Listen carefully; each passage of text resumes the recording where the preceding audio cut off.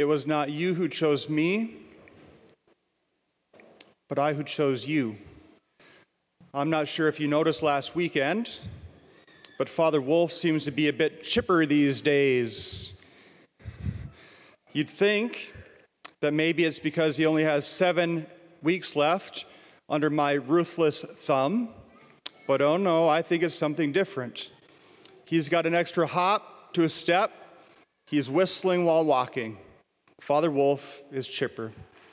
The reason is, Father Wolf is a diehard fan of the Kansas City Royals. Oh, you knew he liked football. You knew he liked the Steelers. But did you know that he's also a Royals fan? And last week, the Royals were in first place in the American League Central. Since then, they've slid. They're now in third. But they still got 4 games up on the Twins, in case you're wondering. I want you to imagine a young 10-year-old, much different looking Jared Wolf. And he wants to play second base for the Kansas City Royals. So he goes on the early version of Google and finds out the number to the front office in Kansas City. And he calls and asks to speak with the general manager. They say no. He asks for the manager. They say no. He asks for the bench coach. They say no. How about the bat boy? No. Finally, she says, "Sir, why are you calling?" And the 10-year-old Jared Wolf says, "I am calling because I want to play second base for the Kansas City Royals." And she says, "Well, isn't that sweet?" She then informs him how this works. "Young man, you do not choose whether or not you play for the Royals. The Royals choose who plays second base. That's how this thing works. It was not you who chose me. It was I who chose you. That's how this thing works." Now, as Catholics, you're saying, "Father, Father, Father, we do the choosing. I choose Mass, no Mass. Prayer, no Mass. Confession, no confession. I choose what I do to a certain degree, yes. Decisions are necessary. Responses are needed.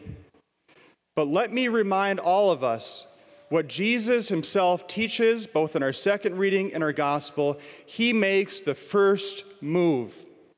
Oh, we pat ourselves on the back for all the great things we do, but he moves first. If you don't believe me, I'm sorry, we're getting it all wrong. We call it the primacy of grace. That God has chosen everyone to be in a relationship with you. That God has chosen that you exist as opposed to not existing. God has chosen you through the waters of baptism to be his adopted child in relationship with him forever. Oh, we respond, but he moves first. He does the choosing. Now, I want us to imagine, once again, the 10-year-old Jared Wolf. And rather than wanting to play for the Royals, he's now in Little League down on Cottonfield Park, or whatever it's called, Cottonwood. And his Little League coach says, "Jared, it's time to play second base." And he sits there, and he smiles with a big, cheesy smile, and he keeps sitting on the bench. And the coach says, "I thought you want to play for the Royals. You can't even play for me. Go." And he sits there. Everyone, that at times is us. He has appointed you, sent you. When? When you were baptized. He has sent you for mission, for a job, for a duty, for a responsibility that he has entrusted to no one else. He has appointed you for a particular mission at this point in history, at this point in the church, at this point in our parish. If you don't believe that, where the 10-year-old Father Wolf sitting on the bench, smiling, but not responding. Will we respond? Now, when we hear this, right, this choosing language, we say, okay, sounds a little selective. Don't forget who this was first spoken to. The apostles. When? Holy Thursday. Where? The upper room. At the Last Supper. Imagine when Jesus says to the 12, it was not you who chose me, but I who chose you. And they start giving high fives, cracking open the champagne, saying, hey, yeah, we're chosen, way to go. No, no, no. They were appointed for a particular mission, a task, a responsibility that no one else but them were given. Everyone, what is the responsibility, task, duty, mission entrusted to you?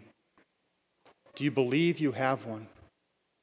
As someone who used to teach high school kids, oh, the difference between someone who is convicted they have a mission and someone who does not.